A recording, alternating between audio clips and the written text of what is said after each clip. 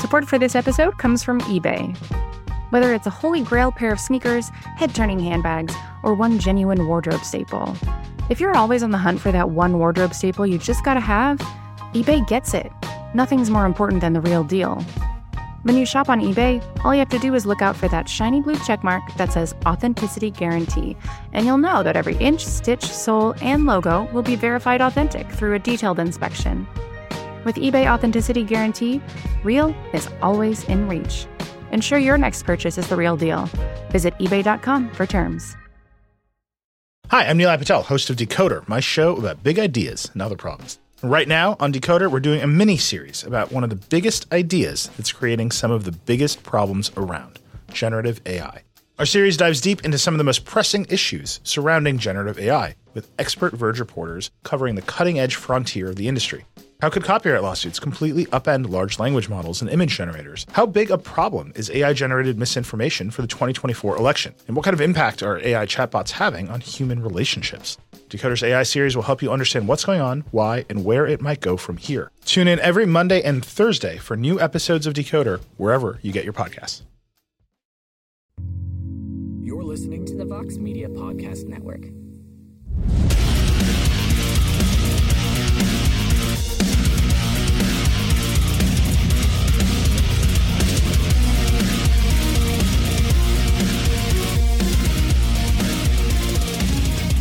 Welcome back to The Fighter versus the Writer. I'm your host, Damon Martin. I am joined, as always, by UFC legend Matt Brown. And Matt, do you realize we live in a world where Francis Ngannou took the heavyweight boxing champion of the world, Tyson Fury, to a split decision? Do you realize that's the world we live in now?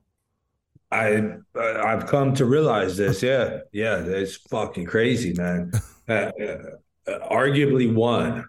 Right, not just took him to a split decision. Like there's a very good argument to be made that he won.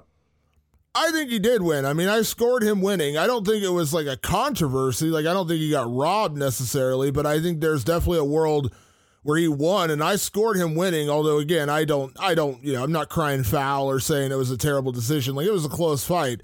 He got the only knockdown in the third round, legit knockdown, not a slip, not a random, moment. He hit him and Fury went down. And Tyson, honestly, Tyson looked scared of Francis Ngannou that entire fight. Like, he did not want to engage. He was worried about the power. And Ngannou looked 100 times better than anyone ever could have imagined he would in his boxing debut. Like, I underestimated him more than you did. You actually said he had like a 2% chance. I said he basically had no chance because I said that, Fury was the worst matchup for him at heavyweight. And then Ngannou goes out there and has that kind of fight.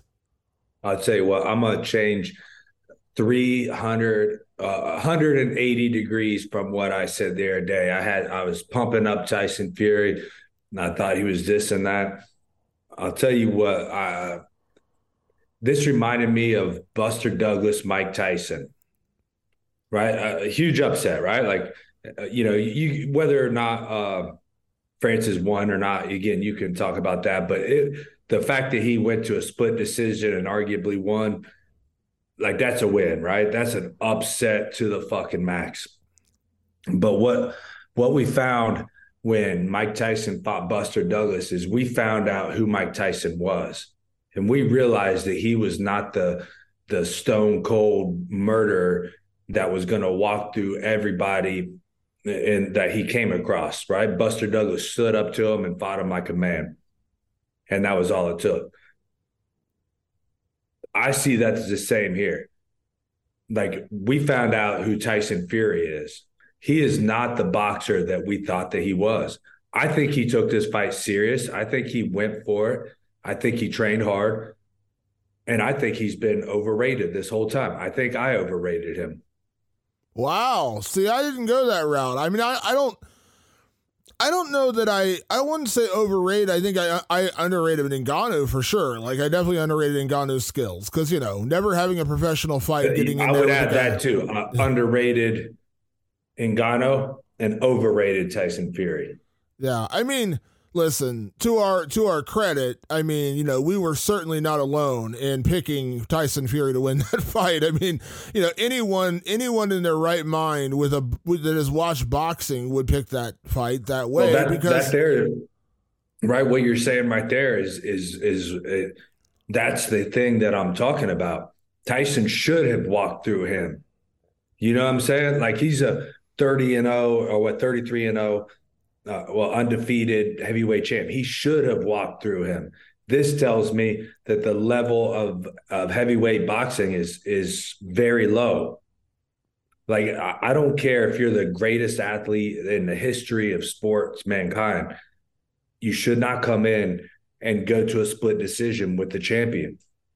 Yeah. That tells me that the whole division, and when you look at Tyson's and I'm not hating on Tyson. I love the guy. You know, I love his personality. I love everything about him.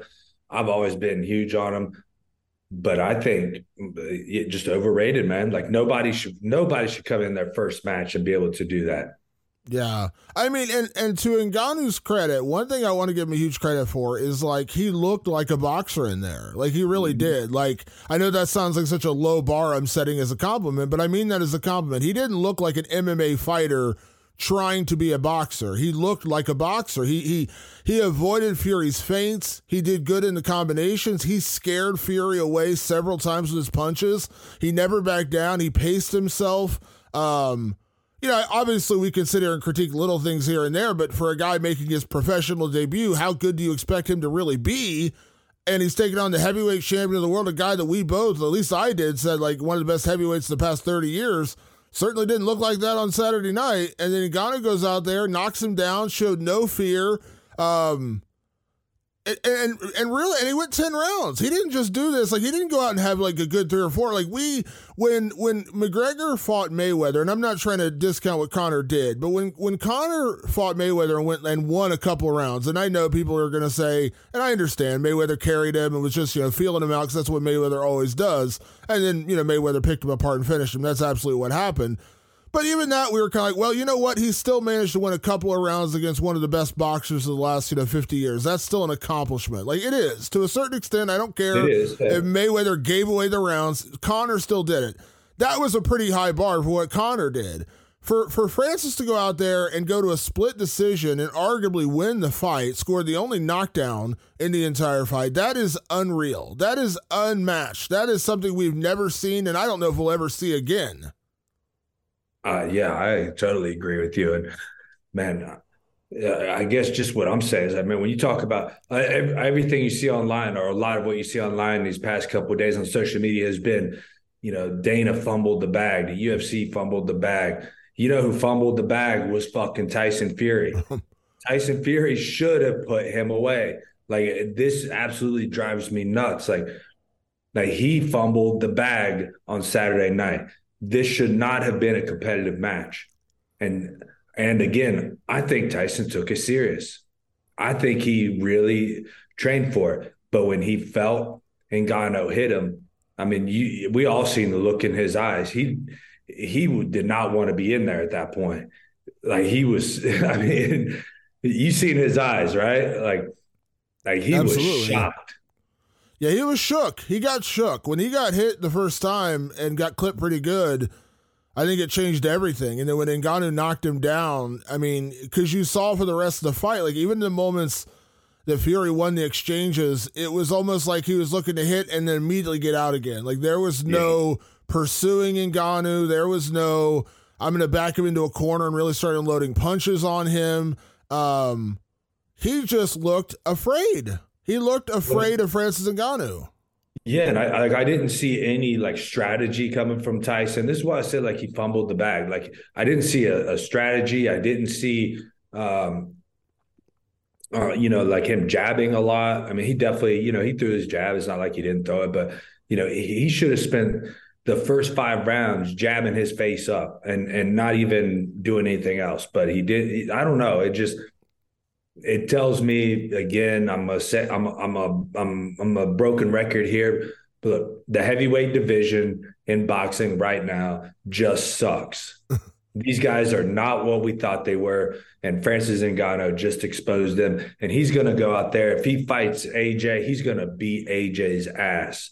If he fights Wilder, he's going to beat Wilder's ass. Like, he's going to go in and wreck the heavyweight division. He's going to go back to fight Fury, and he's going to probably win. I think he's going to wreck them all. I'm calling it now. Francis Ngannou is coming in, going to dominate the boxing heavyweight division because they suck. Here's the big question, Matt, afterwards, because again, I thought he won. I don't think it was a robbery, but I think he won the fight. We already know that Fury is set up to fight Alexander Usyk in December. I don't know if it'll be December, but we know that they're supposed to fight. Yep. The big question afterwards is, what should Francis do next? Should he go back to the PFL? Should he go do MMA? And I said, absolutely not. You just set yourself up for the biggest payday of your entire life to fight Fury again, to fight Anthony Joshua, to fight Deontay Wilder. Francis Ngannou just became the A side of every fight he could have in the boxing world. He went from being the B side against the heavyweight champion and getting paid, whatever it was, $10 or $15 million, whatever he got paid. He is now the A side, and he can command $30 million, $40 million, whatever he wants. No offense to the PFL, but Francis should not even sniff a mixed martial arts fight right now. He should just go train his ass off in boxing, get even better than he already was, and gear up for whatever comes next in March, April, whatever the timeline is for his return. And maybe it's Fury, maybe it's Wilder, maybe it's Joshua. Whatever it is, get your money and go out and prove that that was no fluke. I could not agree more. The only thing I think that could bring him back to MMA, or the only thing that should bring him back to MMA, if somehow, which we know is not going to happen, the UFC co-promotes with PFL, and it's John Jones versus Francis Ngannou. And that's the biggest fight you can make in MMA history. That especially, like, now is the time to strike if they're ever going to do that, right? I mean, obviously John's got to come back from his injury. And no offense to Stipe, right? I'm friends with Stipe. I'm a gigantic fan. But if I'm John Jones, I go talk to Dana and I say, bro, let's make this happen. Let's do the co-promotion. It's not going to kill the UFC. It's not going to hurt their future of being it's not going to make the PFL a competitor with the UFC in any way, in my opinion. Yeah, I agree. I mean, listen, you're right though. Chances are it won't happen. We got to be honest with ourselves. Yeah. Probably won't happen. But for Francis, if he goes back to MMA and he goes back to the PFL, who's he going to fight? Yeah, there's no one else. Yeah. What's he going to do? Do a rematch with Junior Dos Santos? He's going to fight Ryan Bader. I love Ryan Bader. I'm not saying a knock on Ryan Bader, but is that a big fight for him? Is he going to fight any of the random heavyweights in PFL and it's going to mean something when he could be fighting Deontay Wilder or Anthony Joshua or a Fury rematch? Dude, you just took the heavyweight champion of the world, the undisputed. I mean, I know other people have belts because that's boxing, but he was the undisputed heavyweight king. Everyone, even though Alexander Usyk had belts, everyone ranked Tyson Fury as the better heavyweight. He just went out there and I think legitimately beat the best heavyweight in boxing. You call your shot now. You are the A side. Take advantage of this. This is once in a lifetime opportunity kind of stuff. And Francis has always dreamed about being a boxer. This was his dream before he came to the UFC. This was his dream before he ever decided to do MMA. Strike while the iron's hot. Take advantage of this opportunity you just created for yourself and book another massive boxing fight where it's now going to be, instead of Fury versus Ngannou, it's going to be Ngannou versus Fury, or Ngannou versus Wilder, or Ngannou versus Joshua. Go out there and make your money, dude. And listen, I have nothing against PFL. I actually really like what the PFL does, and I'm glad that they're giving Francis this opportunity. But Francis doing what he did may have just demolished whatever plans PFL had for Francis, because why would you go back? Why would you risk, why would you fight a kind of a random heavyweight? And listen, it's MMA. We talked about that with the Sean Strickland Israel Adesanya fight. Anything can happen. I mean, you could fight Ryan Bader and he goes out and grinds you on the cage for 5 rounds and you lose. Now, that doesn't necessarily eliminate your boxing future, but it certainly takes a hit. Why would you risk that? No, I totally agree. In some universe, what I maybe a parallel universe. I just imagine the UFC agreeing to co-promote with PFL. He comes over does MMA, fights John Jones, wins that fight, goes back to heavyweight boxing, beats Anthony Joshua, gets a rematch with Fury, beats Fury or Usyk, whoever wins that fight, and is just the biggest star in combat sports history. Crossing over, going back and forth, fighting the big dogs in one promotion in MMA, fighting the big dogs in boxing, being champion of the world.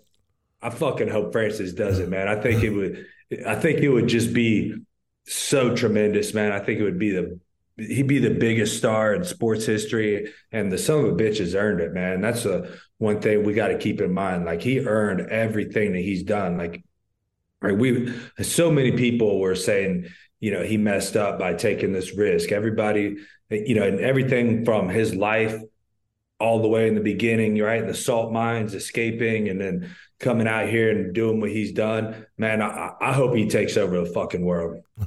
Yeah, I'm with you 100%. And to that point, in terms of he's written his story is incredible. Like, we all know that. I said it before the fight, and I wasn't trying to negate his chances, although I'll be the first to admit, I was wrong. I think we were all wrong. No one predicted Francis was going to do that. If you're logically, no one predicted Francis was going to go out there and do that to Tyson Fury. Even the hardest core MMA guys I know were like, yeah, he can make it tough for a couple of rounds, and then, Tyson's going to take over and probably finish him in 6 or 7 rounds. That's what everyone thought was going to happen. The standard talking point was he has the nuclear option, right? It wasn't he's going to box with him for 10 rounds and have a chance.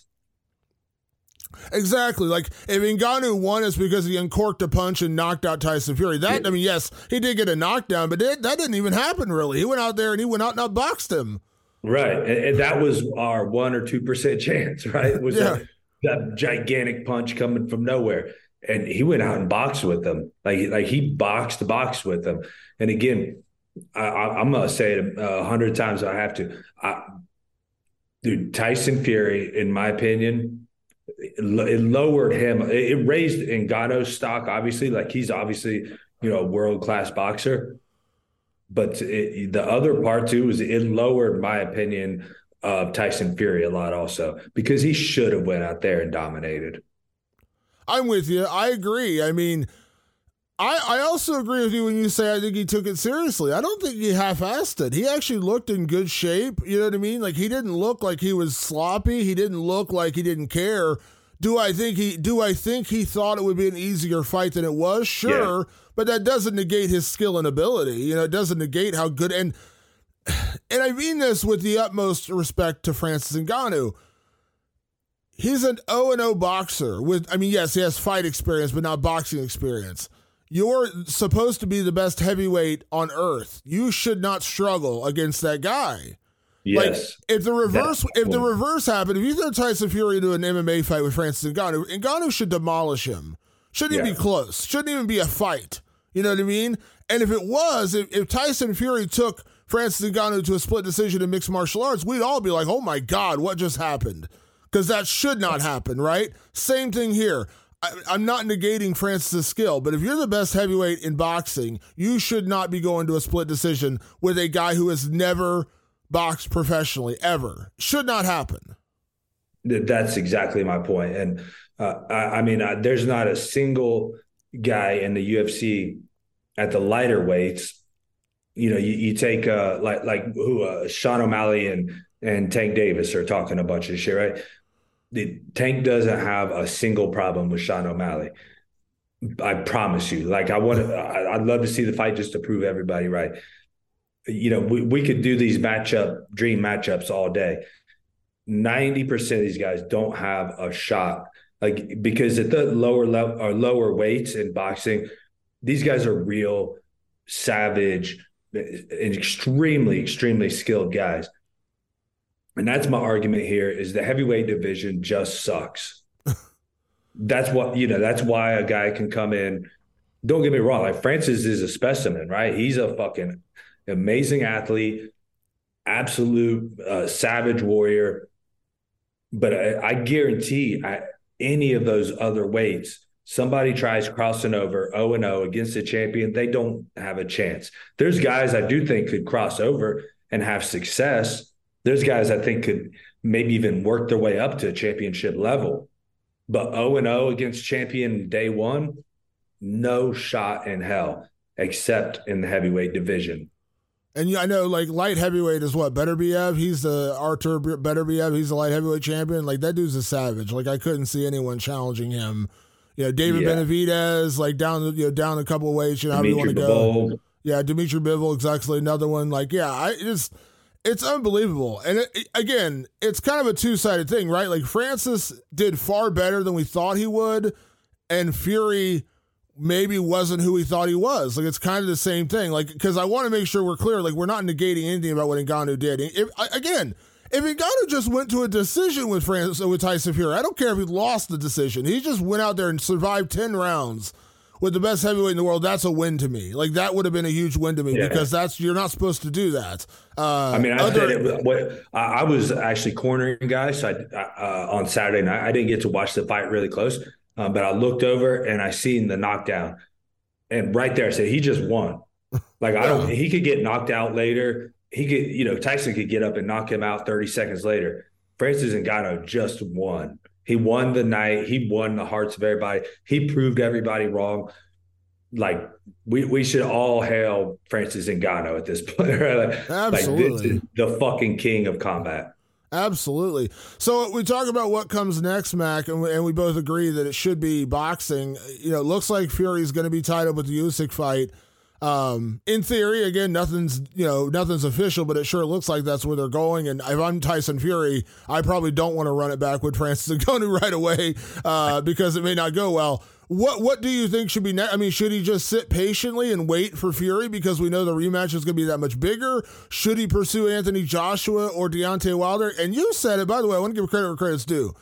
When we talked about these boxing matchups a couple months ago, you said very openly you thought Tyson was the worst matchup. You actually said Anthony Joshua was the best because Anthony Joshua does not like getting hit.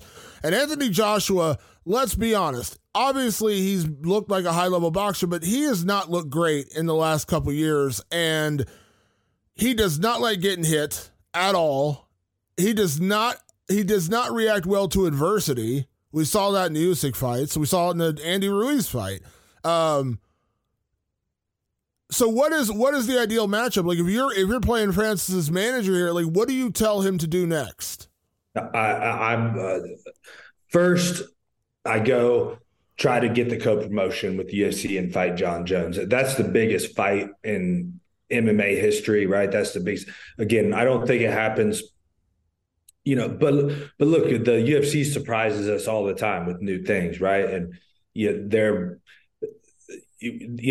also under the what is it, the Endeavor banner now too, right? Yeah. So that's a publicly traded company. They want money, right? Their stock price is what they care about. So there's a chance, right? Like, I don't think it's completely out of the question. Like, Dana has evolved a lot. I remember he said there would never be women's MMA back in the day, right? And then he did that, So I don't completely. We're always shocked at the UFC's business moves, So like they're getting rid of USADA a few weeks ago, right? So we never know. I don't think it's completely out of the question. Is it probable? Of course not. But I don't think it's totally out of the question. So I push for that first. If other than that, yeah, I'm with you. Stay in boxing. Keep the biggest boxing match out there is Anthony Joshua, and it's the best fight. Wilder obviously is the second option. Much more dangerous fight, I think, because I think like Anthony Joshua would also tell us a lot more about Ngannou. Because the big punch is obviously like where Ngannou has a great chance, right? But as you said, Anthony Joshua, I wouldn't say like he doesn't like to get hit or anything. He's actually had some pretty tough fights that he's fought through and gotten hit and worked his way through them. But that has been the one knock on him is, he's not good with the wars, and he's not good with getting hit a lot. He's not, a savage brawler. He can't bite down. He's not the guy that bites down his mouthpiece and walks forward through the fire.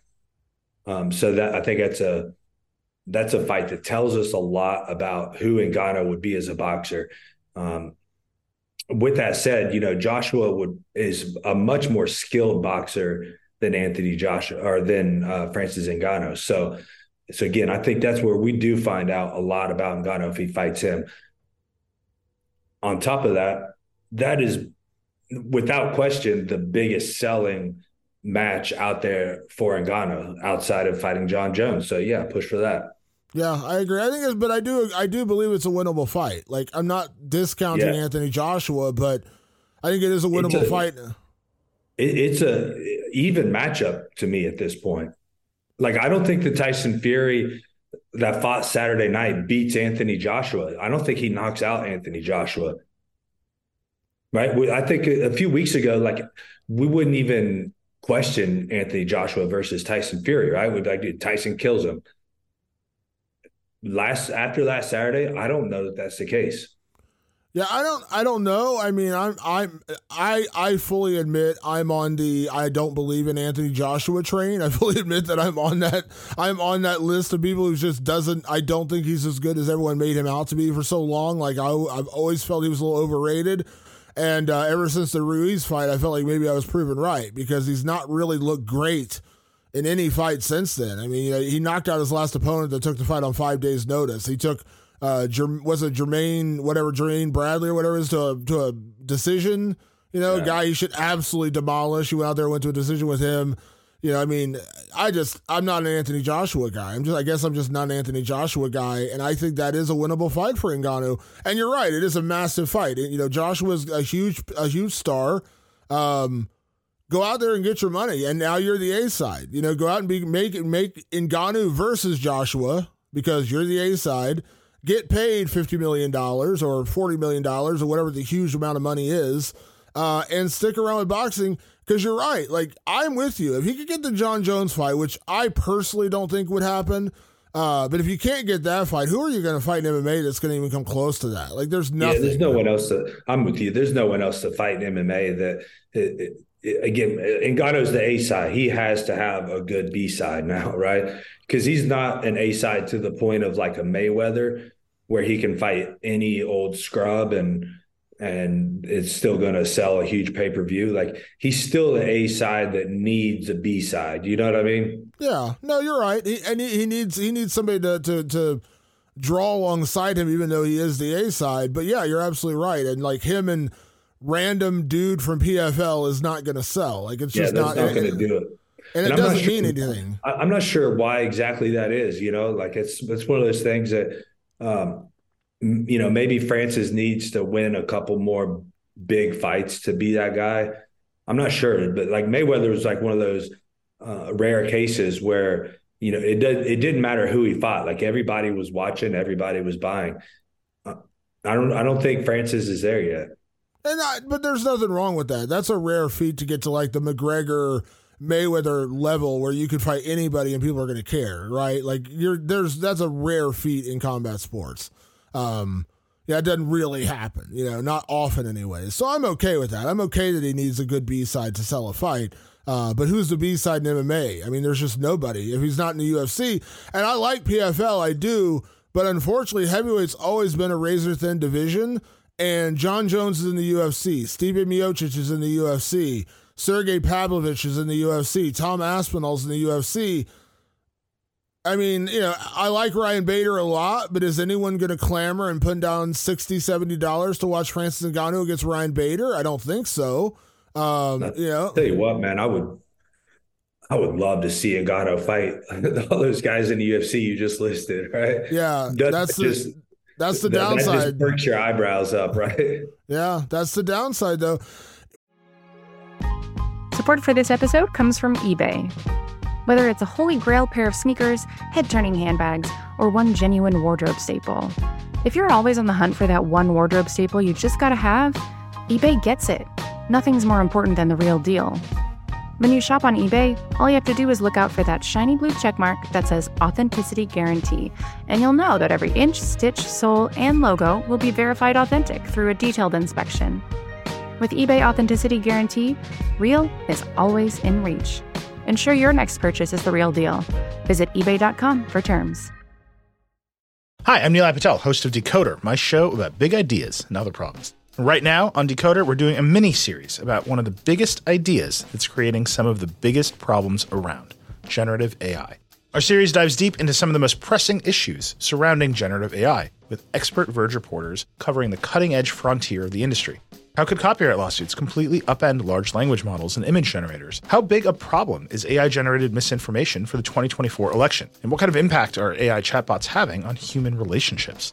Decoder's AI series will help you understand what's going on, why, and where it might go from here. Tune in every Monday and Thursday for new episodes of Decoder, wherever you get your podcasts.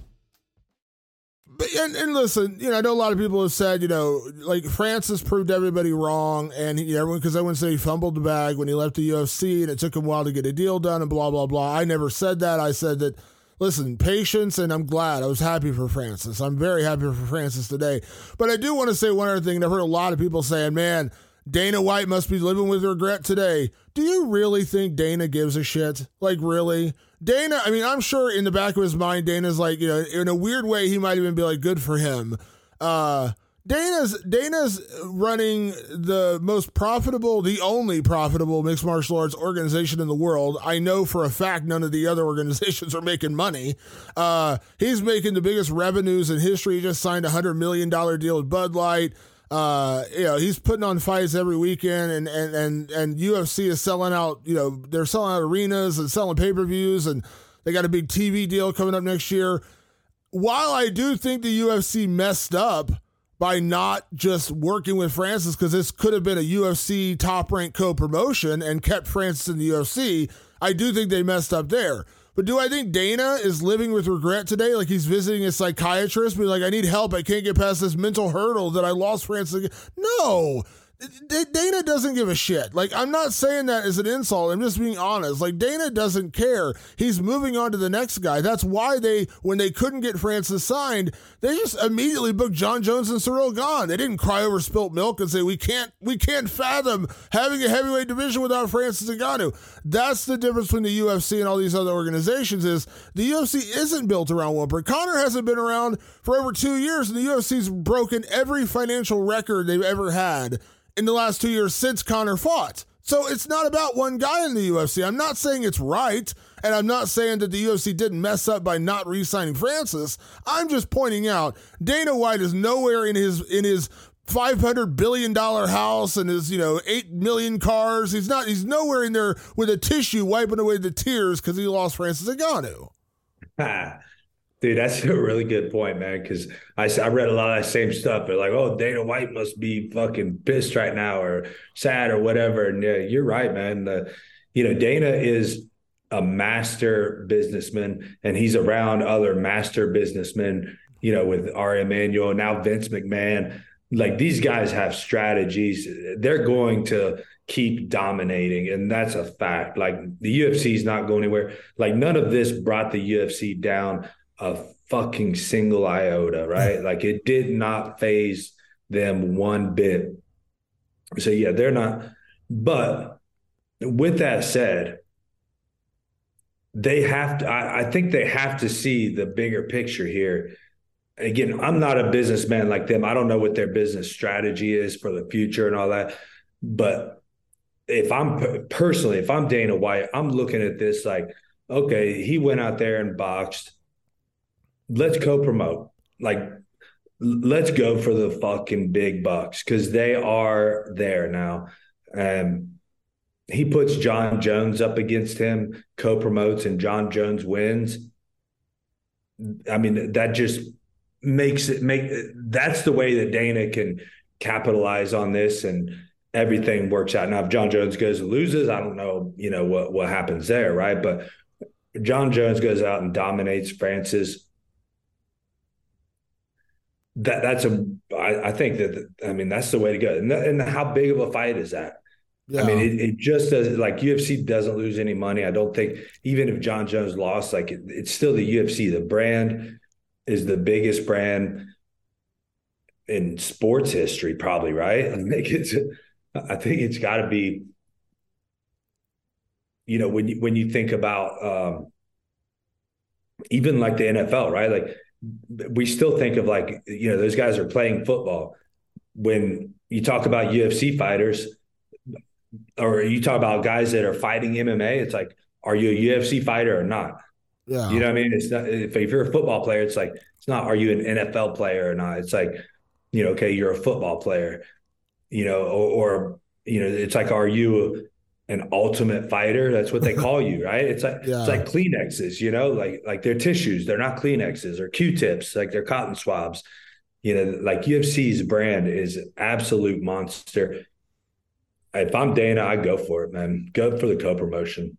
Well, I also think, and the reality is, I know there's going to be a lot of people that are being like, you're being a hater right now. I'm not being a hater. I'm just being honest. Like, I still think there's a great world where John Jones beats Francis Ngannou. Like, I don't think that's, John Jones. Yeah, there is. John Jones is the greatest mixed martial artist in history, in my opinion. There's no one John Jones can't beat. Like, I always said, the fight that I wish we could have seen years ago was when Cain Velasquez was at his peak.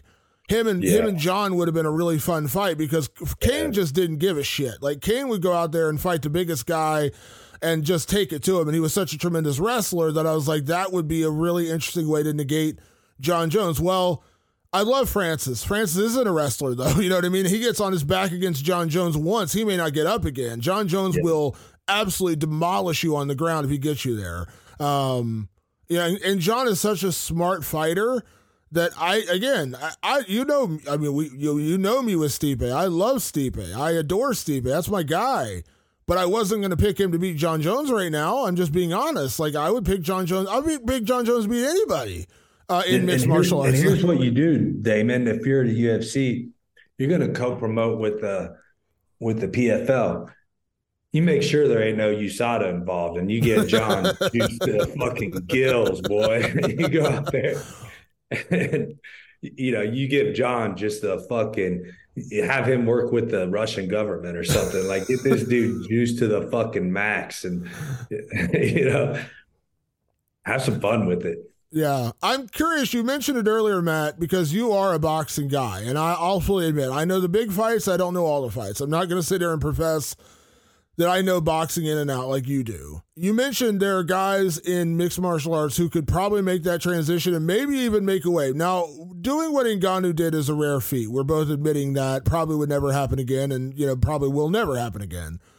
Who do you see? Like, if you're looking at guys in the UFC who could make that move into boxing? Not saying Sean O'Malley's going to be Devin Haney, which that just ain't going to happen. But could make a move. Who are guys that you look at and say that's a guy who could make the move? I think a lot of them could. Most of them that would come to mind first are older guys, though, like Max Holloway, Demetrius Johnson. I think Calvin Kattar, is a real good boxer. Brian Ortega. But again, when you're talking about moving into boxing seriously, like seriously trying to make a run. My audio just mess up. No, you're good. You're good. Oh yeah, my Siri bubble popped up when I said seriously. So, but if they go trying to make a real run in boxing, you got to start at a younger age, right? Most of them going in to try to fight champions. But those are the guys that come to mind first. You follow all the different weights and stuff better. You might have a better. I think given enough time, do I think O'Malley could be a pretty decent boxer? Yeah, he's got power. He's got range. He's long. He's shown pretty good. He's got a pretty good jab. Things like that. Now that's a far cry from going in there fighting Tank Davis or Devin Haney, but, could he make a wave? Sure. I think I like your Max Holloway idea. I know Max is a little older and maybe towards the latter half of his career, but he's still an incredible striker, incredible boxer, man. And at that weight class at 145 or whatever's right, or 147, I think in boxing, I think that's that's a possibility. I think Dustin Poirier is another guy. If he really dedicated himself to it, he could go in and make some waves, and he's a big enough name. And that's my first problem is, these guys around like 145. In boxing, that's 147. You're looking at like Crawford and Spence.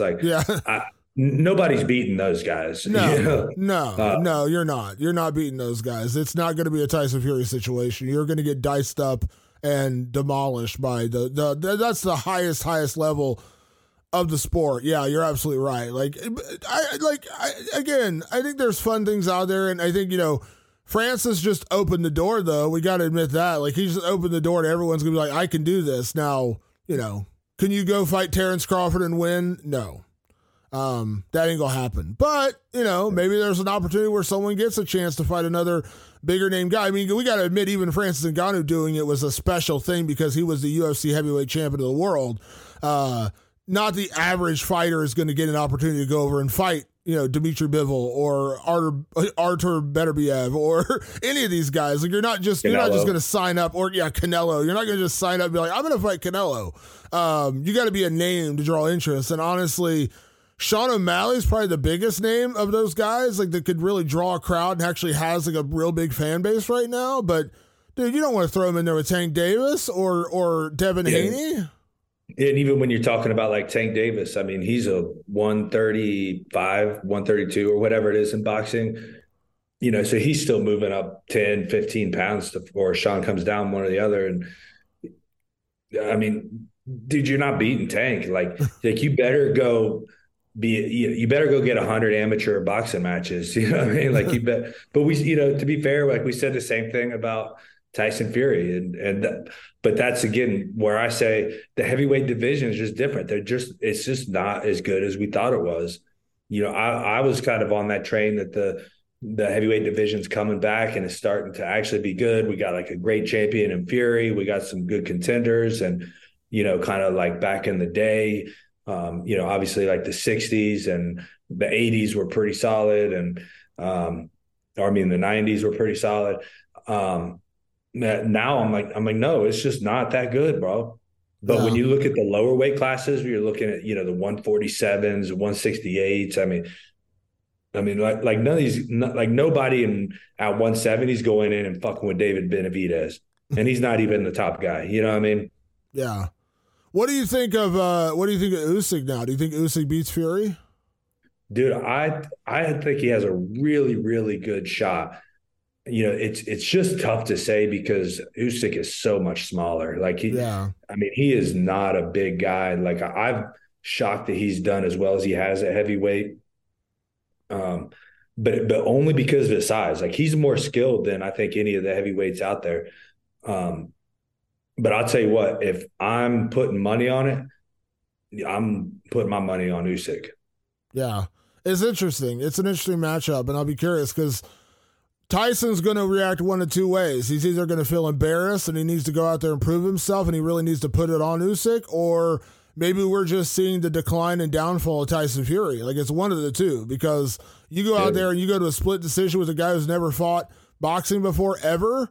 You better show that either that was a complete fluke and you just had a bad night and, he just got the better of you that night, or you're on the downcline. You're on the downside of your career. You're on the decline, because you can't have that kind of performance against other guys like that. And I think Usyk is really good, again, but I'm with you, though. The problem is he's so much smaller. Like, when you saw them stand next to each other, they really did look like they're in different weight classes. Like, and also, and I do want to give one other thing I want to give credit to Ngannou too. They mentioned this in the broadcast, which, to their credit, Tim Bradley and I think it's Jim Tessitore, I think is his name, Tessitore. The broadcasters are boxing guys, so of course they're not as familiar with the MMA guys. But they mentioned one of the things that Tyson Fury loves to do in his fights, he loves to weigh on guys. He pushes them around and wears them out like that. Did you notice? He could not do that to Ngannou. Ngannou was muscling him around. Ngannou was kind of throwing him around. Mm-hmm. Yeah. And, what was also interesting, I didn't realize, like, Tyson was younger than him too. Yeah. I didn't realize that Ngannou was even that old. 37. Yeah. And Tyson's what, 33, 34? 35, I think. 35, yeah. Still a couple years younger, yeah. And actually a lot bigger than Ngannou. Like he was a lot bigger than I thought he was going to be versus Ngannou. I thought Ngannou would be closer to his size. So, yeah, to your point, look, Usyk is just a small guy, man. I would have liked to see him go down a weight versus coming up to heavyweight, because he doesn't look as ripped and shredded and everything at heavyweight. But so far, his skill has carried him because he is that skilled. Is he skilled enough to beat a guy as big as Tyson? And, Tyson does have skill too. So, but I'm leaning towards Usyk, man. I think his skill can really take him a long way. Well, that's also why I think that Ngannou needs to strike while the iron's hot and book that fight with Anthony Joshua, because if Usyk beats Fury, not to say you can't still go out there and beat Tyson Fury and fight him again, but a lot of the attention of that rematch doesn't necessarily go away, but it does lose a little bit of luster if he goes out and gets beat by Usyk. Now, if he beats Usyk, then it makes the rematch that much bigger, of course. But you're kind of playing that. You're gambling at that point. Go out and book the Joshua fight because you know it's going to be a big fight. You're going to get paid a huge amount of money, and you're going to get to fight again soon versus having to wait maybe 8 months to a year. Waiting for Fury to fight Usyk and then hope he wins, and then you get to book the rematch. You know what I mean? And even then, it's not a guarantee. Fury may be like, I got away with one. I never want to see that dude again. There was no rematch clause. There was nothing guaranteeing they'd have to fight again. So, you're gambling on Fury winning and then Fury wanting to fight you again. Why not just go for the big payday and fight Anthony Joshua, a fight that you and I both say he can win, and make that big bag of money? Like, why not go do that? Because it is a big fight. And Francis just made himself, as I said earlier, he made himself the A side now. Yeah. No, I don't know if he's still the A side versus Joshua in Europe, though, right? Maybe not. But he's on somewhat equal foot. Yeah, he's on big somewhat enough. They split. Yeah, it's big. I think it's big enough they do a 50-50 split. Yeah. I mean, that's huge. And chances are it's going to be in Saudi Arabia, let's be honest. Like, they're going to, after what they got on Saturday, they're going to pay to get a big fight like that again. Like, they're going to pay a huge amount of money to get those guys over there and put on another show like this. So, I don't know how all that works exactly because I think Anthony Joshua was with Eddie Hearn, right? So he is, but Eddie Hearn was there. I mean, Eddie Hearn was at the fight. He was already talking to the guys, and Eddie Hearn was before the fight. Eddie Hearn's like, Joshua is not interested in these gimmick fights, and now today he's already pushing for it. He's like, AJ and Fury, AJ and Ngannou is the fight to make. Well, hey, I get where he's coming from. It was a gimmick fight until Ngannou said it's not a gimmick fight, right? Like yes. If Fury went out there and knocked him out in a few rounds, nobody'd be interested in watching Ngannou fight anybody else in boxing. So, I totally get where he's coming from. Yeah, absolutely. I mentioned it earlier. We talked about John Jones fighting Francis, which I agree. And in a perfect world, I'm 100% with you. That's the biggest fight you could possibly make. But of course, we got the news last week, really like the day after we did our show, that John Jones suffered a torn pectoral muscle, and he's been forced out of his fight with Stipe Miocic. They end up booking your boy, Sergey Pavlovich, the guy you've been super high on, taking on Tom Aspinall. We'll break down that fight next week because we're going to do our full UFC 295 preview next week. We got that fight, and of course, Yuri Prochazka and Alex Pereira. We'll talk that. We'll break those down next week on next week's podcast. But Matt, obviously that news was unfortunate. And I like what Dana said afterwards with Stipe. He's like, it would be disrespectful to ask Stipe to fight for an interim title. He's the greatest heavyweight of all time. Let's be honest, though. It wasn't about the disrespect to Stipe or interim titles. It was John Jones and Stipe is a massive fight. Don't fuck with it. Like, they know they can do it. It'll still be a big fight next July. Don't mess with it. Don't take the chance that Sergey goes out and flatlines Stipe, which, by the way, I'm not saying he would. I'm just saying he could. And then that goes away. And don't get me wrong, Sergey Pavlovich is a freaking monster, but Sergey and John Jones is just not as big of a fight as John Jones and Stipe. That's what it really was about. They're just like, let's not mess with this. Let's just let them stay and get ready in July. You said it, Damon. Yeah, you said it perfect. The only thing is, I guess they didn't even ask Stipe. I wish they would have asked him, because I find it interesting that Dana would say that it's disrespectful to ask him. And I don't know. I kind of feel like it's disrespectful not to ask him, and if he turns it down, say, hey, that's not, we're not going to look at you any differently. But I would have liked to see them ask Stipe, because I think Stipe might have wanted it, or, maybe he needs the money. Who knows, right? Like, who knows his situation, or maybe he's hungry to get back in there, So I would have liked to see them ask Stipe, regardless of whether he took it or not, wouldn't look at him any differently. No, I'm with you. They should have at least asked him. Like, I agree with you there. But we both know what's going on. The reality is they didn't ask him because they thought maybe he might say yes, and then they actually had to promote that fight, and then they're risking the big payday with Jones and Stipe next year, and that is still because. Well, they probably knew that he would say yes. Stipe's probably because he's training hard, right? Like, he's in shape for getting ready for John fucking Jones. He's training his balls off. He doesn't want that all to go to waste. So they know he's probably going to say yes. And they're like, well, we can't risk that one because guess what? John Jones and Stipe is a massive fight. And they know it's a massive fight. Also, the other reality is, and I think we were going to talk about this next week, Matt, but the reality is John Jones and Stipe can fight. And I think there's a real good chance both guys retire after, like win or lose. Like there's a chance they both, like I think there's less of a chance for John. Like we've talked about many times that John could potentially break that all-time heavyweight title defense record, which would, not that he's not already cemented as the greatest of all time, but that would just put him in the category all his own. So I think there's a chance John would continue fighting, but I think if Stipe wins, what's he going to do? You beat John Jones. What, you're going to go fight Tom Aspinall? You're going to go fight Sergey Pavlovich? You're going to go fight Jelton Almeida? Like, what? You just beat John Jones and you're 42. Like, what are you really doing? Like, you already own the record. You're already considered the greatest heavyweight of all time. What are you going to do after that? Like, I think there's a real world where John fights Stipe and the winner and the loser retire. Yeah, I agree with you. I'd like to see him go. I'd like to see either one of those guys that wins. Yeah, fight all of them. Fight the interim champ, fight Jelton Almeida and Pavlovich and Aspinall. I want to see them all throw it down, man. Like, fuck the legacy and the money. Like, just go out there and fight, man. Be a warrior. Yeah, but you and I both know that's not the reality of what happens sometimes. No, it's not, and that's that mentality of my own has got me in trouble at times too. So. I just like seeing fights, man. And I think, I don't know. That's just the way I've always felt. It's like, we're fighters. That's fighters fight, right? Yeah. You take a risk every single time you step in there, whether you're fighting a nobody or you're fighting a 10-time world champion. Like, you're taking a risk no matter what when you're fighting. You know what I mean? Like, that's kind of the point of fighting. Like, I remember what Islam Makhachev said when Charles Oliveira got injured. He called Dana and said, okay, just give me a name. Like, I'm a fighter. I'm the best in the world. I should be able to beat whoever you throw at me.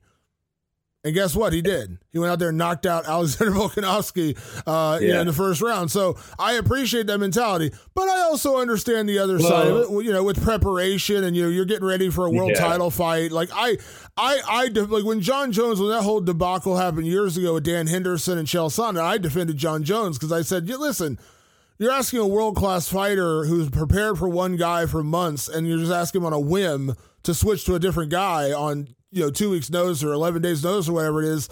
I always say celebrate the guys who take short notice fights, but never, ever condemn a guy who doesn't, because we're supposed to treat this like a professional sport, right? Yeah, I totally agree, man. I think that's a really great quote, actually. So I couldn't not agree more. That's exactly right, man. Like in my younger days, like I took short notice fights all the time, and now I can't, So I don't hate anybody for not doing that. Islam, when he said that, I think was we have to remember the context of that too, because he's already in shape, he's ready to fight. Whoever he's fighting is coming in on a week or two notice. So he's going to have the advantage no matter what, right? So it's easy to say that in that point, even though I think Islam would say that at any point also. I think he's always ready to fight. He's a savage, man. So, but man, that's a really good quote. You should hang out on the wall. It's true. I've said it a lot. Like, I just think it's true. Like, you can't condemn a guy for not taking a short notice fight. Like, like Matt Brown, you are a freaking savage. No one would ever question that you're a savage. But if they called you and said, hey, we need you to fight in 7 days right now, you couldn't do it. Guess what? That doesn't make you a lesser fighter because you just said, I don't want to fight in 7 days. Like, that doesn't make any lesser you because of that. Like, that's just the reality of the situation.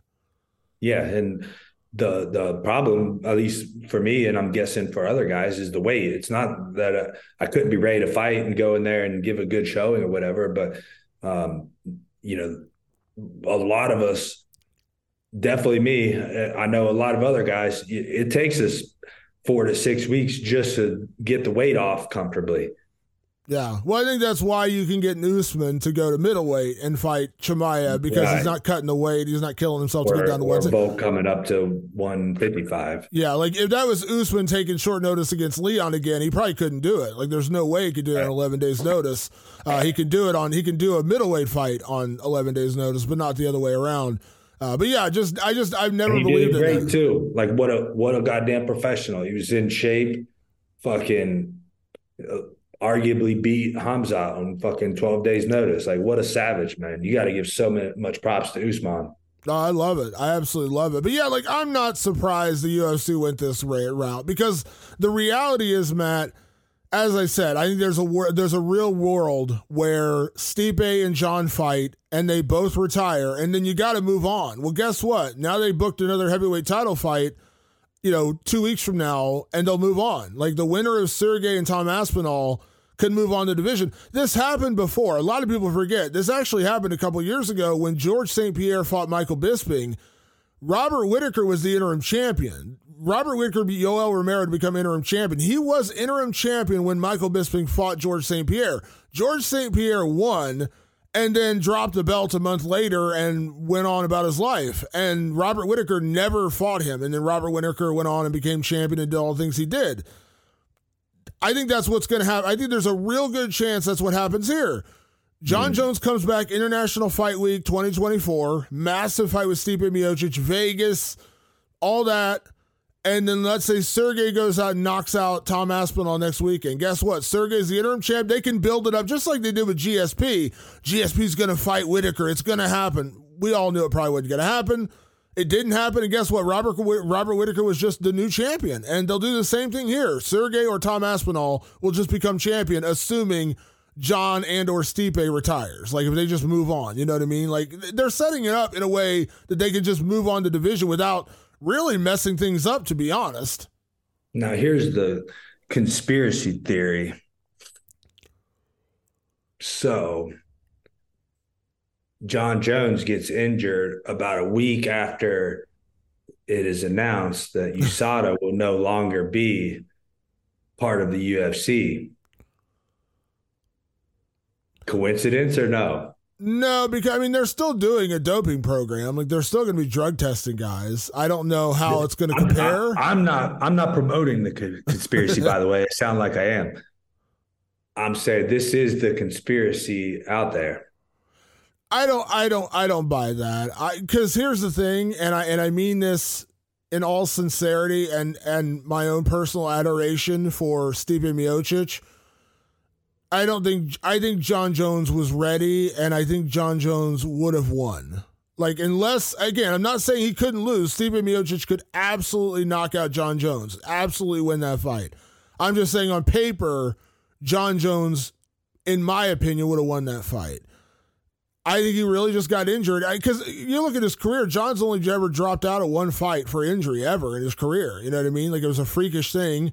It happened. I like the conspiracy theory, but I don't subscribe. I don't subscribe to it. I'm totally with you. And if you're a betting man, I think the odds are probably for John Jones in that fight, right? Like, if you just look at it, like you said, on paper, just matchup wise, it is MMA, right? So, nothing makes sense in this sport, right? We can only pick who we think is going to win based off of the history.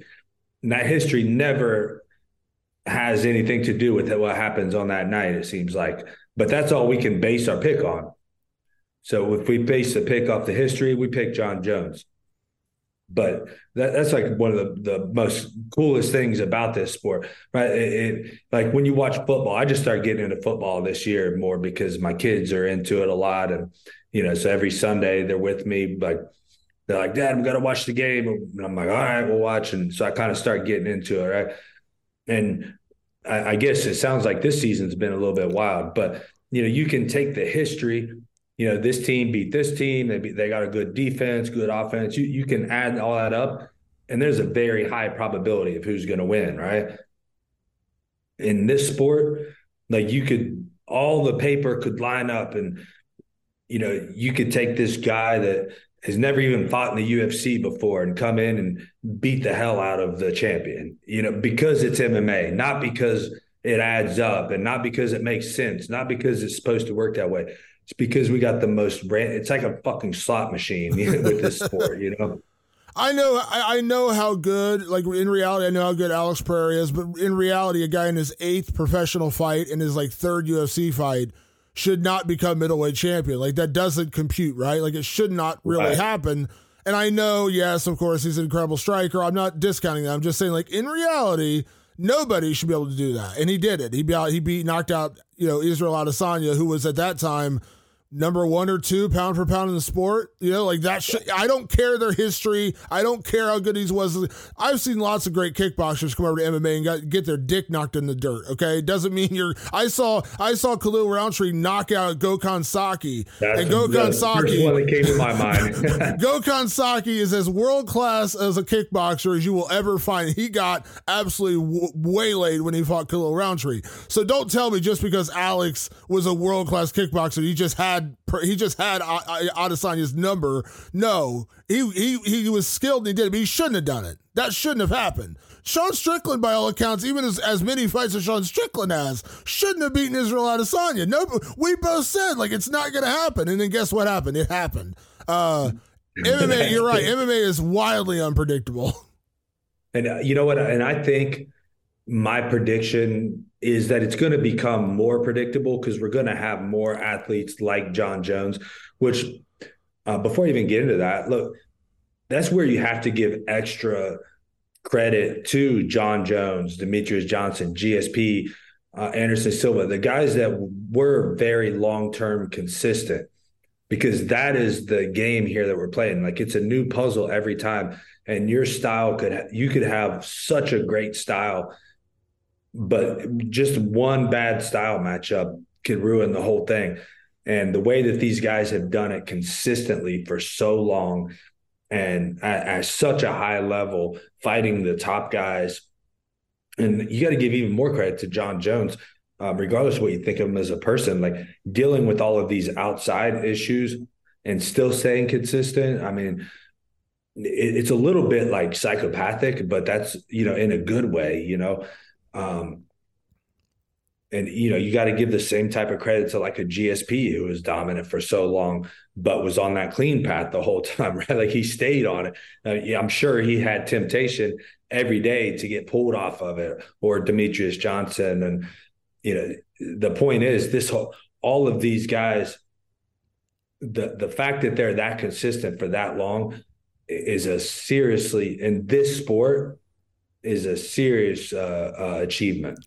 Absolutely. And when you say psychopathic, in a weird way, I take that as a compliment, because I think every fighter on some level is that, right? You have to be you can't be all the way there in the head to want to go into a cage and battle another person. You always got to be a little bit off in that regard. But I think that psychopathic comment's actually true in John's case, because no matter what that guy had going on, and I'm not saying that a lot of it wasn't his fault, because it absolutely was, but somehow, some way, he still stepped in there and absolutely wrecked shop against the best guys. I mean, to do what he did, where he was supposedly doing cocaine 3 weeks before fighting Daniel Cormier, one of the highest level mixed martial artists in history, and to go out there and beat him pretty dominant fashion. That's insane. That should never happen. John Jones is a freak amongst freaks. And then George St. Pierre's another one. He was a striker his entire career. He got knocked out, had a bad night with Matt Serra, adapted his style, and became a world-class wrestler. A world-class. If I'm telling you, if George St. Pierre decided he wanted to do Olympics, I'm not saying he would have won a gold medal. I'm saying if he really wanted to become an Olympic wrestler, he could have done it. And he didn't wrestle really until he was probably in his 20s. That never happened. He started at a young age and dedicated his life to wrestling, he'd been a gold medalist. Oh, yeah, 100%. I don't doubt it for 1 second. 100%. But I'm saying even at that level, even at that stage of his career when he started wrestling, he probably could have like gotten to an Olympic team. Like that's how freakish of an athlete he was. You know what I mean? Demetrius Johnson, my biggest knock on Demetrius has always been he just didn't have the same level of competition, but in terms of skill, he's maybe the most skilled fighter ever. Like putting it all together, I don't know there's ever been a more skilled mixed martial artist than Demetrius Johnson. He's a freak of nature. Like he's just a freak of nature. Yeah, and I know a lot of people, they knock on his level of competition, but when his level of competition did step up, Henry Cejudo, for instance, he lived up to the hype. Yeah. I mean, I know Henry beat him once, but he beat Henry once too. Like, yeah, and Henry beat him once by split decision. It wasn't like Henry went out there and dominated him. Like, and that's not a knock, by the way. I'm just saying, like, he didn't go out there and absolutely demolish Demetrius Johnson. He beat him by split decision. So right, which Demetrius did to him the first time, right? Pretty much wrecked shop. Yeah, and that's the thing is, he did have some very, very high level competitions. He did. And he stepped up. And he showed that everything that he was doing to the lower level of competition guys wasn't a fluke. And then he goes over to one championship and he's fighting guys who are 20, 30 pounds heavier than him, and he's still beating them. I mean, ridiculous. Yeah, and even that first round that he had with Rodtang where he could only do Muay Thai, I mean, that was impressive. Like, that's fucking Rodtang you're talking about. I know he choked him out in the second round, which was pretty much guaranteed. If it got there, we knew that was going to happen. But the way that he hung in the first round and the way I don't know that he completely like lost the first round, like that's fucking sick, bro. That's fucking Rodtang. That dude is a monster. You do not do that to Rod. Like the best Muay Thai guys in the world can't do that to Rodtang.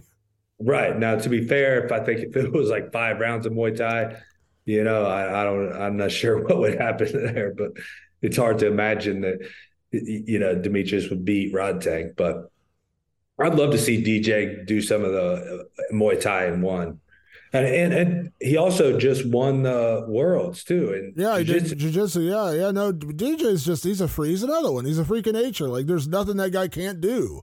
He's unbelievable. I trained with him when he was an amateur. I was out at AMC and everybody was talking about how great he was going to, everybody knew then. I mean, I think he had his first amateur fight when I was out there, and everybody knew right then he was going to be a champion. And the amazing thing about him is he was still working 40 hours a week driving a forklift. Like that's how he was surviving all the way up until he won the title. I know he was still in the UFC when he was driving a forklift 40 hours a week. I mean, this guy is a special son of a bitch. Yeah, absolutely. Yeah, it's unreal, like that kind of talent. Speaking real quick before we get out of here, I interviewed Jonathan Haggerty a couple days ago. You should have brought me in on that. Yeah, he was. He's fighting the kickboxing title against Fabricio Andrade, the MMA. Oh, I can't believe you left me hanging on that one. I know. I got an opportunity to talk to Jonathan Haggerty. That dude's a savage too, man. I was watching some of his highlight videos, him kicking. I was like, good God. Haggerty is a special, special guy, and especially coming from the UK, going over there, beating those ties the way he does. When he beat Ngannou, that absolutely blew me away. I did not expect that. I mean, even back in the day when he beat Sam A, I was surprised, but I knew, also Sam A is a little bit older and probably didn't really care that much. But the way that he beat Ngannou recently, like holy shit! Like I mean, he beat the hell out of Ngannou. He didn't beat him; he knocked him out. Like he knocked him out. He didn't just beat him; he knocked him out. Well, that's what I mean. He beat the hell out of him. Yeah, yeah. I mean, that is impressive work, man. Jonathan Haggerty is an absolute special guy. I can't wait to see who's he fighting next. Fabricio Andrade. Yeah, that's not a great fight, I don't think. A pretty easy fight not easy fight for Haggerty, but that's something he should win. Very winnable fight for Haggerty, but a good name. Yeah. He's a champion, and he's a one mixed martial arts champion. So you get that little bit of name recognition on there. So, yeah. But I talked to him and I immediately thought of you because I was like, I bet you Matt knows Jonathan Haggerty. Oh, yeah. I've been watching him for years, man. Even before he was in one, before he was really famous, I've been watching him for a very long time. Like I said, I knew a long time ago he was going to be a special talent, man. And Yeah, I can't believe you left me hanging on the interview. I I'd love to. I know. Chatted with them a little bit, talk shop a little bit, talk about clinching a little bit, some elbows. So I've learned a lot watching him. Actually, he's one of those guys that I actually there's a few, not a ton, but there's a few guys. I don't watch a lot of MMA to learn. You get little things here and there watching MMA, but I take all the traditional sports and learn from them. And Jonathan Haggerty is one of those guys that I watch and I learn things and I practice, basically imitating what he does on a regular basis. Well, maybe everything goes well for him this weekend. Maybe we'll get him on the show afterwards. We can have a little breakdown with Matt Brown talking to Jonathan Haggerty, because I'm sure that'll be an educational piece for everybody, because that would be an amazing conversation. I would love to. Yeah, don't leave me hanging. I will not. I promise. Support for this podcast comes from Smartwater. Life moves pretty fast. Are you drinking water that can keep up? Smartwater Alkaline has everything you need to stay hydrated, no matter where your day takes you. Whether you're pitching a tent or your next big idea, Smartwater Alkaline can help you perform your best. It delivers a pure, crisp taste that makes it the perfect chaser after a big workout. Elevate how you hydrate and pick up a Smartwater Alkaline today. To learn more, visit drinksmartwater.com. Matt, what else you got going on? I know you're always busy. You're just in Jersey, so you're always traveling. You always got a million things going on. What's going on this week? Yeah, well, I was in Jersey last week. They're doing this, team competition for MMA fighters and called MMA Pro League. Hopefully it'll be a good thing. We'll see kind of how it works out. But it was a fun weekend. Had one of my guys up there, and he dominated. Had his first debut amateur fight. But he's going to be an absolute killer. His name's Gavin Baisden, and he's just going to be an absolute. He's one of my best training partners, and he just wanted to wait a long time to fight. He's just one of those guys, that he was like, I want to be really good before I start stepping in there. And he was ranked number 2 in the state wrestling here in Ohio. Been training clinch with me and stand up with me for a few years now, and doing jiu-jitsu every day. Just an absolute killer. So had a great time with him.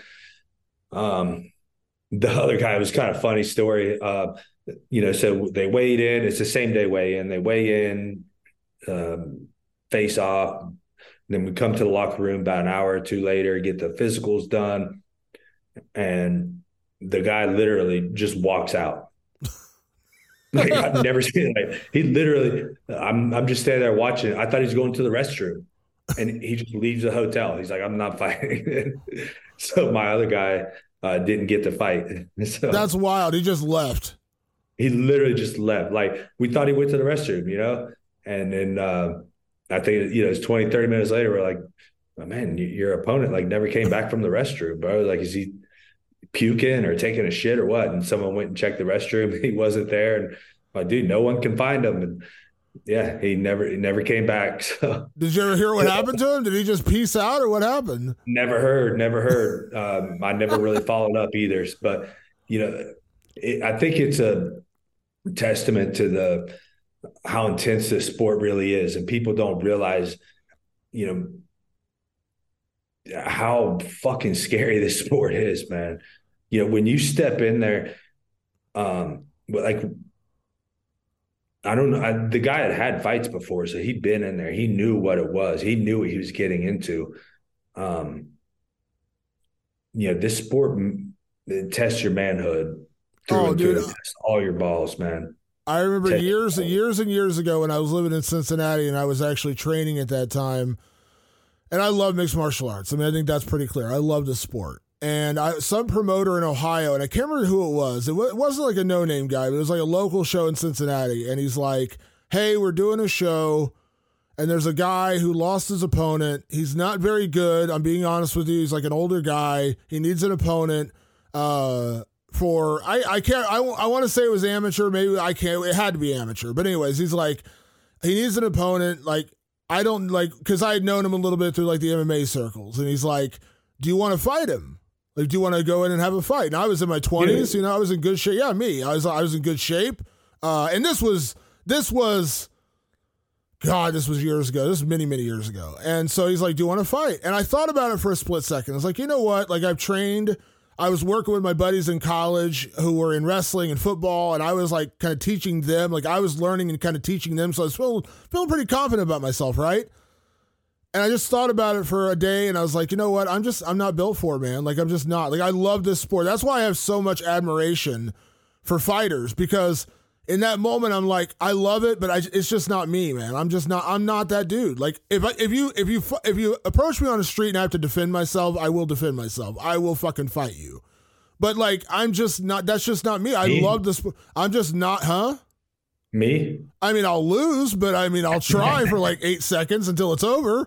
But I just in that moment, I'm like, you know what? It's just not for me. Like, I love this sport. I don't have it in me, man. I'm just not that dude. Like, that's why I have such admiration for fighters, because I can admit I'm not that guy. Like, I'm not. I love this sport, but it takes a special person to step in there and do this, especially at your level, Matt. But I'm saying, like, at any level, like, I'm just not that dude. Like, I appreciate anybody who does it, because when I thought about it, I was like, you know what? I like training. I enjoy doing this. I enjoy doing that. But that's not me. I'm not built for it. And I can admit that. I'm not like denying that. I fully admit that. That's why I have so much admiration for guys like yourself who like love doing it, and you're amazing at doing it. Because it takes so much to get in there, man. Like, it takes a lot of fucking balls to get in there and do that. For sure. And there is a line, too, between balls and stupidity.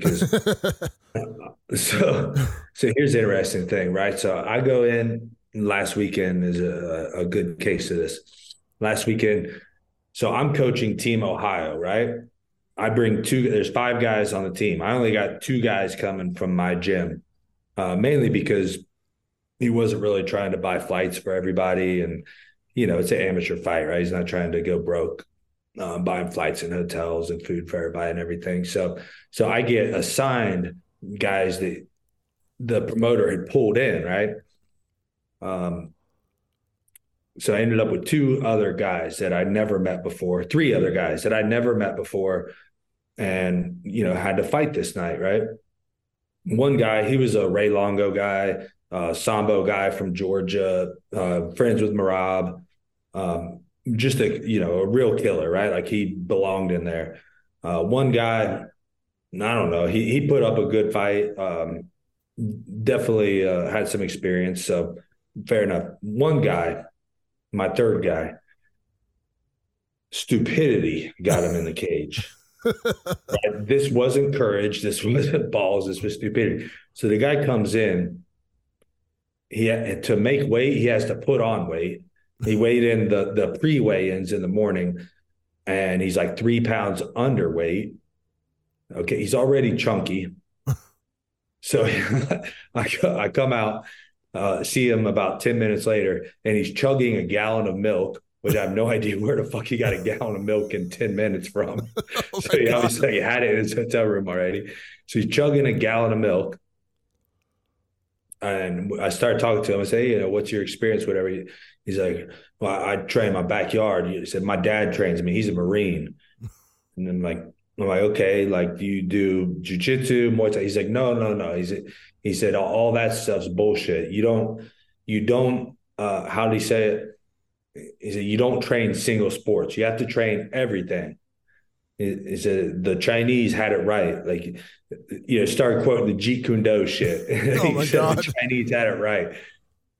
And I said, okay, well, what's your game plan against this guy? This guy's a good wrestler, and he's the dude he was fighting was just absolutely jacked, probably juiced out of his fucking mind, right? Just shredded like a Greek god. And I said, all right, well, what's your game plan? And he goes, I'm going to do the 6-inch punch to his solar plexus. Oh my God. And at that point I said, dude, there's no hope here. and so I'm supposed to coach this guy. So I said, okay, well, I'll give you 2 things. My first thing I'm going to tell you is you probably shouldn't fight this guy. Like, you should probably just go home right now, forget about this. Number 2, if you're going to do this, I'm going to teach you a sprawl, and that's it. Because this dude's going to take you down. He's going to choke you the fuck out. He wasn't interested in learning a sprawl and wasn't interested in going home. So he went out and got choked out. Oh my God. So exactly what you said happened.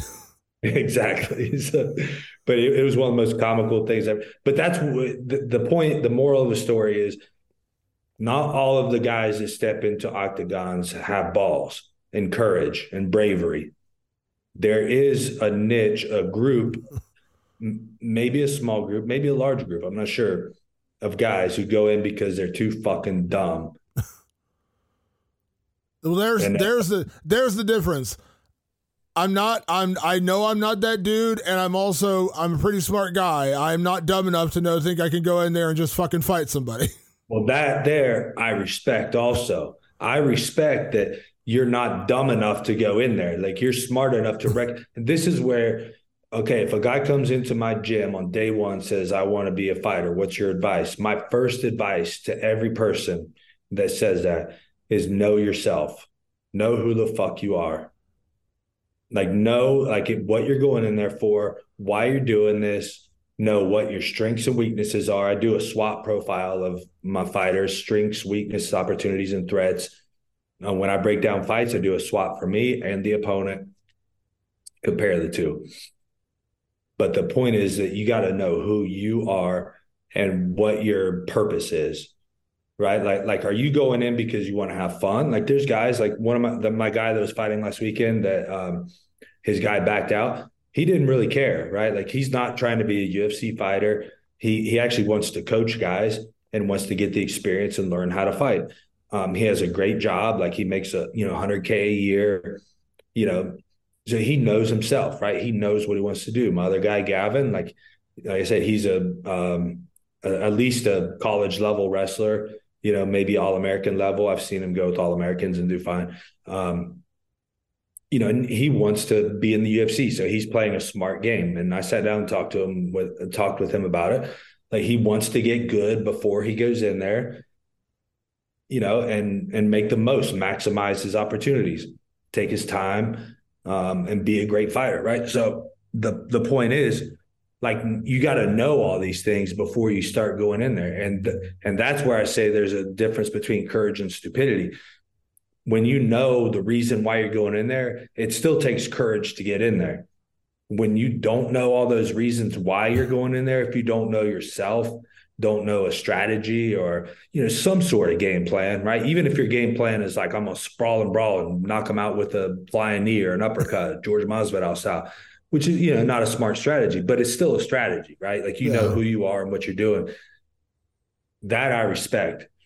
When you don't have that, you're going in there on stupidity. If you think that, and to be fair, the reason that I know all this is all based on experience, because I was that stupid guy. Like, I went in completely foolishly. My first fight that I'd actually trained for, I trained for 2 weeks. I fought a guy that was 12-1 in Sanshao, and I didn't know what Sanshao was. I thought it was kickboxing. I didn't know you could do takedowns. So I was that stupid guy.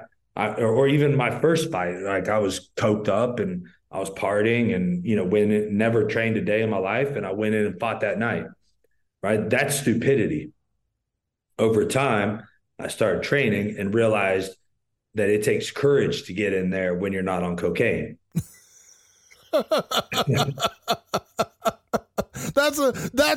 had my quote today. That's the quote you need to put up on your, it takes courage to go in there when you're not on cocaine. Right. But you see what I'm saying, though? It's not like I hate when people say, I respect everybody that gets in the octagon. No, like, there are so fucking many guys that go in there because they're stupid. Yeah, like, I didn't deserve any respect myself when I first started. No one should have respected me for having the bravery to take a line of cocaine and go fight a man. Yeah. No, you're absolutely right. You're absolutely right. And when I say it, I let me be clear. When I say I'm referencing kind of like the UFC level, like, of that, when you get to that level, like, I have so much respect because it does take a lot to get to that level. You know what I mean? Like, I think for the most part, yeah. But then there are even aberrations in that, right? You got CM Punk, stupidity. Yeah. It wasn't courageous of him to go in there. It was stupid of him. Yeah. And we saw what happened when he did. Yeah. Yeah. I mean, there are, Mike Jackson, there are anomalies even at the highest level, which in my opinion, I wish the UFC would never have done that kind of stuff and allowed that stupidity. But it's their business, not mine. Well, and that's the other thing you got to realize, like with CM Punk, like he got the opportunity because he was CM Punk. Like, you know what I mean? He got it because he had a name. He had no business in there. He was the lowest level guy you could ever put in there and try to call it a UFC fight. Like it was abysmal. It was horrendous. Right. And the reason I call it stupid is because like he went in the gym and trained for it. He knew where he was at.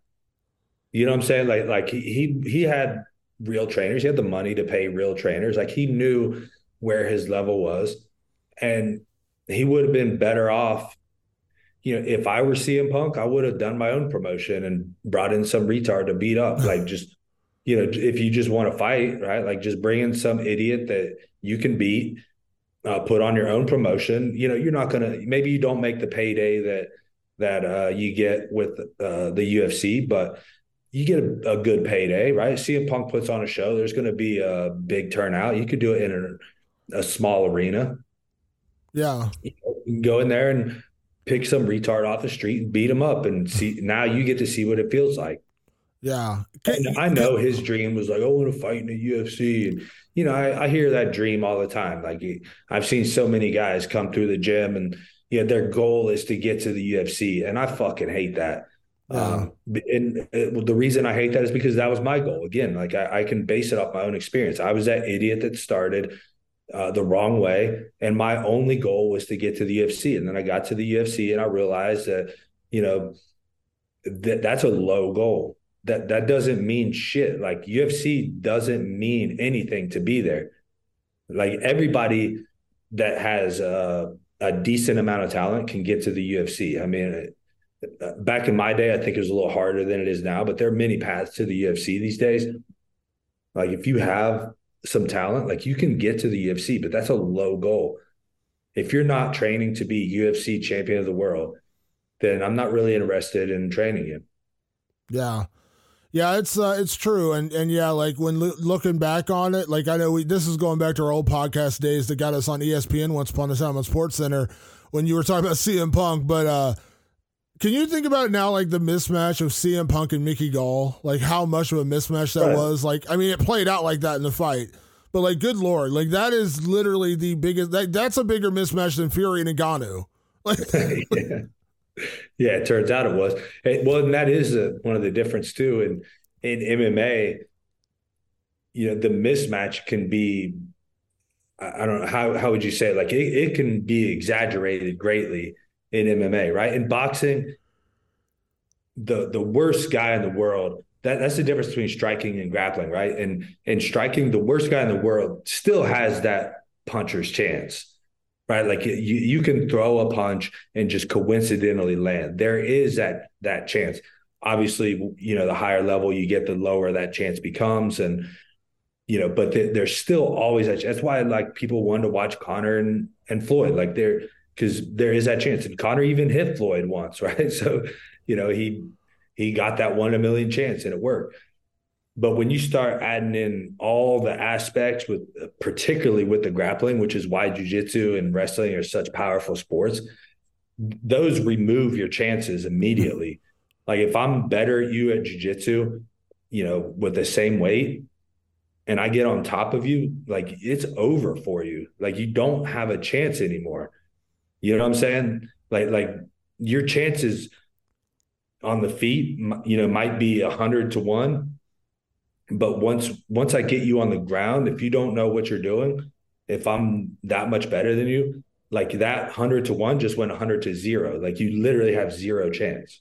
Yeah, that's why I always say, and I will always say, wrestling is the best base for mixed martial arts because, you don't generally learn how to wrestle quickly. You're not going to out wrestle Bo Nickel. Like, you're not. Like, you know what I mean? Like, if he gets you on the ground and he's on top of you, chances are it's going to be a really bad night for you because you're not going to get out from underneath that dude. Like, that is why it is the best base for mixed martial arts. And obviously, wrestlers can be beaten. They have been beaten plenty of times. But I'm just saying, like, if you're looking for the basis level of mixed martial arts, you just want to have that one layer to start with, wrestling is the one to start with because it's the hardest to learn. It is a grueling sport to learn. And guys who've done wrestling for the most part outside of George St. Pierre have been doing it since they're fucking 4 years old. You know what I mean? Like, they've been doing it for 20 years and they're like 20, then they're 22 years old. Like, they've been doing it their entire lives. My only, I don't know if I'd say argument against that, maybe addition to that is I would say it's not necessarily wrestling that's the best base for MMA, but grappling is the best base for MMA. I hate when people, I should say I hate it, but I kind of disagree when people just narrow it down to wrestling because, you know, we also have judo, sambo. Yeah, no, you're right. I say, when I say wrestling, I mean wrestling versus like, and I don't want the entire jiu-jitsu community to come from my head, but like, as great as jiu-jitsu is, wrestling is a better base than jiu-jitsu, Brazilian jiu-jitsu. So even when you take jiu-jitsu, again, that's why I say grappling because, you know, the difference in the problem I would say with jiu-jitsu as a base, when people think of traditional jiu-jitsu and sport jiu-jitsu, you know, it is very like guard, butt scooting oriented.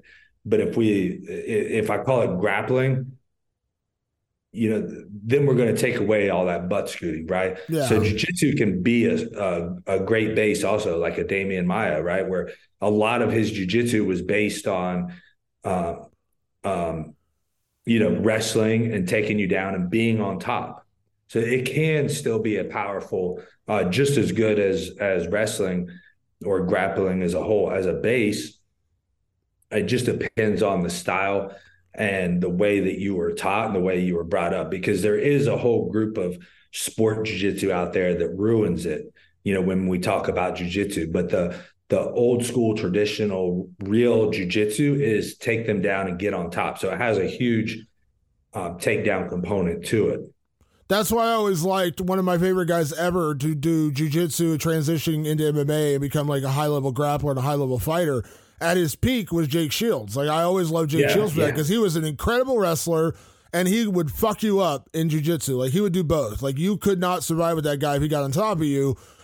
He even managed to out-grapple in some exchanges when he fought Damian Maia, of all people. Like, that he completely out-grappled. He won that fight. And he took down Dan Henderson repeatedly and you know, put him on the mat and out-wrestled a freaking Olympic wrestler in Dan Henderson. So that was always my model of, like, the perfect mix of jiu-jitsu and wrestling, which you're talking just say grappling, was a guy like Jake Shields, because he could wrestle you and then he'd fuck you up on the ground. Right. And that's where I kind of just say grappling. Yeah, no, you're right. You're right. As a whole, like you have to know how to grapple or the striking means nothing. Yeah. Right. So even when you take a guy as great as Adesanya, you know, he had to learn how to grapple, right, to be able to transition to MMA, and he got really good at it. You know, and his grappling was obviously a defensive style, but he still had to learn grappling. He not necessarily wrestling, not necessarily jiu-jitsu, not necessarily sambo, not necessarily judo or catch wrestling. You know, there's so many different styles, and that's why I believe. I always just sum it up to look. It is grappling is what we're doing, and that's what you have to be. No question, like you have to be very, very good at it. You better have the right amount of courage and balls, because you can't be stupid about those things. That's exactly right. That's you know, and that's a great point. With, you know, to add on to that, and maybe we'll end with this is, you know, when you do grappling, jiu-jitsu, wrestling in particular, and sambo and all those grappling sports, like you recognize how little your spastic movements help you, right? You realize that all this, you know, you have to have a brain, right? Because you could do boxing and jiu-jitsu and kind of be an idiot and get away with a lot of, like, there's some really idiotic guys that get to a decent level in those sports. Not a high level, right, but a decent level. You got like even like the Ricardo Mayorgas, right, who never had any skill, right, but it got to a really high level. But you never ever see that in any of the grappling sports. Yeah. Right. You never see the Mayorga types. You know what I'm saying? Yeah. No, you're right. You're absolutely right. I mean, you'll get, I mean, wrestling, jiu-jitsu, and you'll get absolutely destroyed. You will absolutely get handled. Like it's not it's funny because I talked to David Taylor a few weeks ago, and I was talking about like David Taylor manhandled Bo Nickel. Bring me in on these interviews. Yeah, David Taylor manhandled Bo Nickel. Like that should tell you how high level David Taylor is, Olympic gold medalist. Like, and Bo Nickel's really freaking good, but David Taylor is the next level. If I remember, David Taylor was the main reason why Bo Nickel didn't go for the Olympics or he tried because he went to the Olympic trials, and in the finals, David Taylor handled him, and that was pretty much the end of his wrestling career was at that point because he couldn't get past David Taylor. I mean, for the longest time, Kyle Dake couldn't get past Jordan Burroughs. Like that was his problem for the longest time. Was Jordan Burroughs was just you couldn't fuck with him, and so Dake ended up going to a different weight class because like he couldn't get. And Jordan Burroughs, like that's just what it was. Daniel Cormier is one of the best wrestlers America's produced, but he couldn't get through Cael Sanderson. Like Cael Sanderson was just a bad motherfucker. Like that's not a knock on Daniel Cormier. That's just because Cael Sanderson was in the way. Yeah, it's just bad timing, right? Yeah. That's all it is. But yeah, but that's, I guess, the ultimate point is like you can, again, you just don't see that in the wrestling, grappling sports. You don't see guys. There's some oddballs out there, right? There's I don't know. There's some oddball guys. None are really coming to mind, but that do decent, right? Have odd styles and stuff, but you never ever gonna see, a spastic or wild guy have any success in the grappling sports, and I think that's one of the most powerful things about it. It teaches you like discipline and fundamentals, and I think that goes a long way with MMA, and I think that probably has more of an impact on an MMA fighter's career, or as grappling as a base than the actual, I guess, the techniques too. So I don't know. I lost what I'm saying. No worries. Well, all I want to know is by next time we do our show next week, as we do our UFC 295 preview, I want to see if you can track down the guy who ran out of the arena and left your boy hanging without a fight. I'm just kind of curious whatever happened to him. Like, did he disappear? Did he get picked up by aliens? Like, what happened? I would just be curious to know, like, he's just like, I saw the other guy, and I was like, fuck this, and I just left. Like, I think he shit his pants. I want to know what happened to him. I want to know what happened to the guy who just left the arena. Nah, fuck him. It's hilarious. All right. That's our show for this week. We appreciate everyone tuning in. Matt, where can everyone check you out, support you, the people who support you? I'm the Immortal, Twitter, Instagram, and you can check the links in the bio on Instagram, man. I got the Redwood Saunas on there, got the Immortal Coffee, got some other stuff on there. My Airbnbs, I think I put those on there. Nice. I'm not sure if I have put them on there yet. We're building out our website for those right now. So nice. Yeah, got lots of things going on, man. Stay in the Immortal Love Palace when you go down, and stay in the Airbnb, the Immortal Love Palace, as I've nicknamed it now. It's a very romantic love palace. See, that's what I'm saying. It's the Immortal Love Palace. I also have a beach house now too. See, look at this. You see, you go stay in the Immortal Beach House. It's it's the brand name. We got to keep it in the brand name. I'm working on it, bro. Immortal vacation rentals. I don't know. I like it. We'll work it. We'll workshop it here on the show. We'll figure out something good.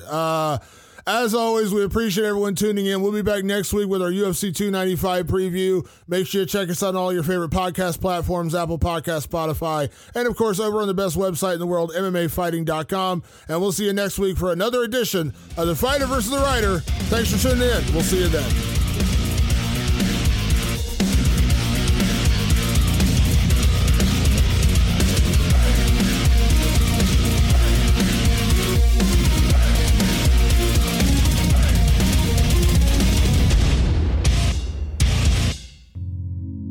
Listening to the Vox Media Podcast Network. Support for this episode has come from eBay. You know real when you feel it. And with eBay Authenticity Guarantee, you don't have to wonder. You know that every inch, stitch, sole, and logo will be checked by experts and verified authentic. Maybe it's a designer handbag, sneakers that pop, jewelry that shines as bright as you do. With eBay Authenticity Guarantee, you can trust that feeling of real is always in reach. Ensure your next purchase is the real deal. Visit ebay.com for terms. Hi, I'm Nilay Patel, host of Decoder, my show about big ideas and other problems. Right now on Decoder, we're doing a mini-series about one of the biggest ideas that's creating some of the biggest problems around, generative AI. Our series dives deep into some of the most pressing issues surrounding generative AI, with expert Verge reporters covering the cutting-edge frontier of the industry. How could copyright lawsuits completely upend large language models and image generators? How big a problem is AI-generated misinformation for the 2024 election? And what kind of impact are AI chatbots having on human relationships?